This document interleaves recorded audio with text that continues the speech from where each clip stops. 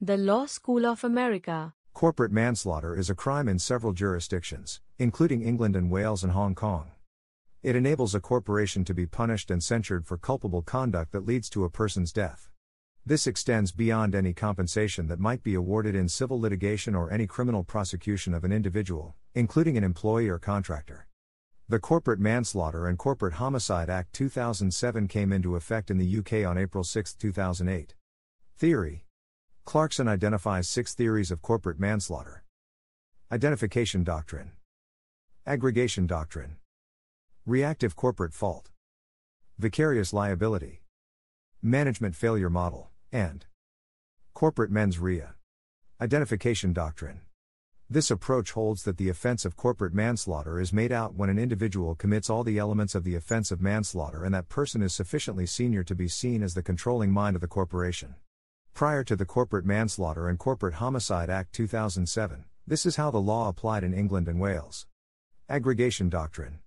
This approach, known in the U.S. as the collective knowledge doctrine, aggregates all the acts and mental elements of various company employees and finds the offense if all the elements of manslaughter are made out, though not necessarily within a single controlling mind.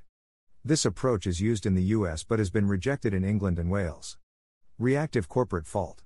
This idea was proposed by Fiss and Braithwaite. They proposed that where an individual had committed the actus reus of manslaughter, a court should have the power to order the employing corporation to institute measures to prevent further recurrence and should face criminal prosecution should they fail to do so. Vicarious liability.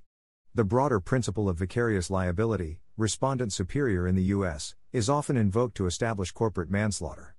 In the U.S., where an employee commits a crime within the sphere of his employment and with the intention of benefiting the corporation, his criminality can be imputed to the company.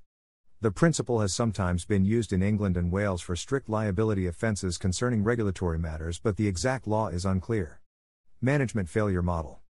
This is the approach to be taken under the Corporate Manslaughter and Corporate Homicide Act 2007, which came into force in the UK in April 2008.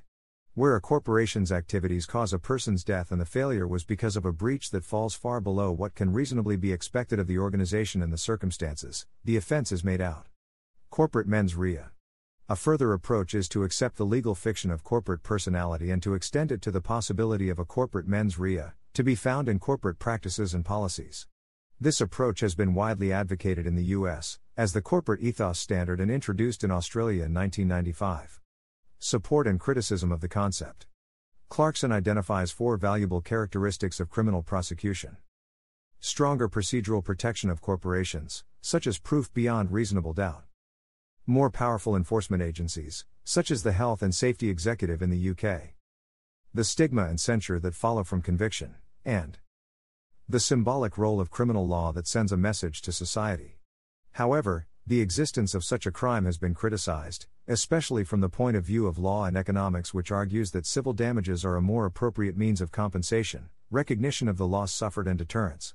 Such arguments emphasize that, because the civil courts award compensation commensurate with the damage done, they apply the appropriate level of deterrence. Pursuing corporate criminal liability results in society bearing the higher sanctioning costs of stigma penalties and the increased costs of deterring corporate misbehavior created by the procedural protections of criminal law. Khanna, 1996. Again, such arguments contend that over-deterrence may divert resources from other socially beneficial activities. When the penalty exceeds the social harm, the problem of socially excessive product prices and litigation costs again arises. Fischel and Sykes, 1996. A further strand of criticism holds that only individuals can commit crimes. Further, it is individuals who feel the threat of deterrence. In England in 1994, OLL Limited were convicted of corporate manslaughter over the Lyme Bay kayaking tragedy and fined £60,000, while Peter Kite, one of the company's directors, was sentenced to 3 years imprisonment, arguably a greater influence on the conduct of company managers. Further, a corporation may simply be a veil for an individual's activities, easily liquidated and with no reputation to protect. Again, it is argued, company fines ultimately punish shareholders, customers and employees in general, rather than culpable managers. By jurisdiction. United States. In the U.S. there is currently no corporate manslaughter law. However, there have been numerous calls in the literature for a corporate death penalty. Most recently, a study argued that industries that kill more people each year than they employ should have an industry-wide corporate death penalty. United Kingdom. Corporate manslaughter is a criminal offense in English law, being an act of homicide committed by a company or organization. In general, in English criminal law, a juristic person is in the same position as a natural person, and may be convicted for committing many offenses. The Court of Appeal confirmed in one of the cases following the Herald of Free Enterprise disaster that a company can, in principle, commit manslaughter, although all defendants in that case were acquitted. Canada. In Canada, Bill C-45 was enacted as a response to the Westray mine explosion that killed 26 miners in 1992. The bill added a new section to the Canadian Criminal Code which reads, 217.1 Everyone who undertakes, or has the authority, to direct how another person does work or performs a task is under a legal duty to take reasonable steps to prevent bodily harm to that person, or any other person, arising from that work or task. Mayhem is a common law criminal offence consisting of the intentional maiming of another person. Under the law of England and Wales and other common law jurisdictions, it originally consisted of the intentional and wanton removal of a body part that would handicap a person's ability to defend themselves in combat. Under the strict common law definition, initially this required damage to an eye or a limb, while cutting off an ear or a nose was deemed not sufficiently disabling. In the many years since, the meaning of the crime expanded to encompass any type of mutilation, disfigurement, or crippling act done using any instrument. United States.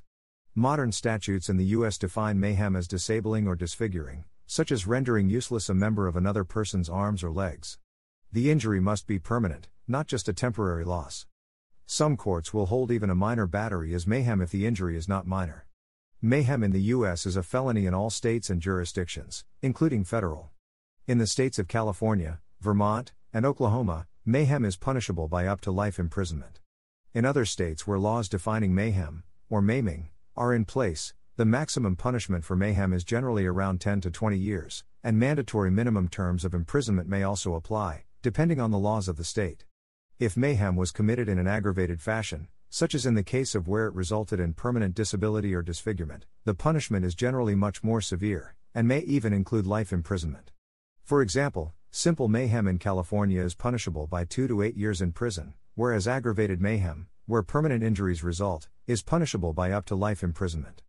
England. History of definitions. In England and Wales, it has fallen into disuse.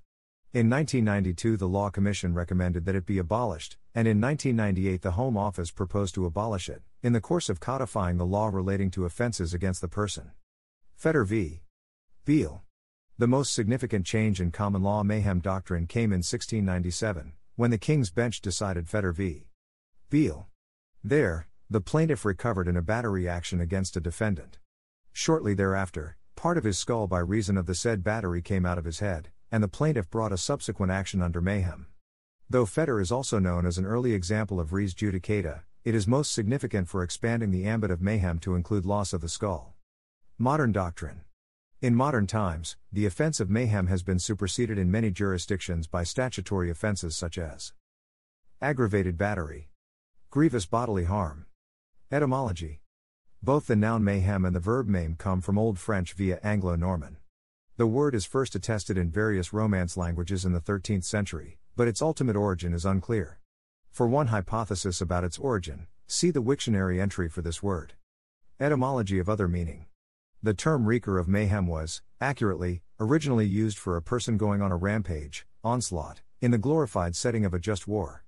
After such uses, the term abounded for centuries in journalese, such as reporting rioting and mayhem, which readers misunderstood as meaning havoc, chaos or pandemonium, and started the usual modern use of the word mayhem. The Law School of America. The content used in the podcast is licensed by the Wikimedia Foundation Incorporated under a Creative Commons Attribution, Share Alike license. The text has been modified for audio. The content of these podcasts is for informational purposes only and do not constitute professional advice.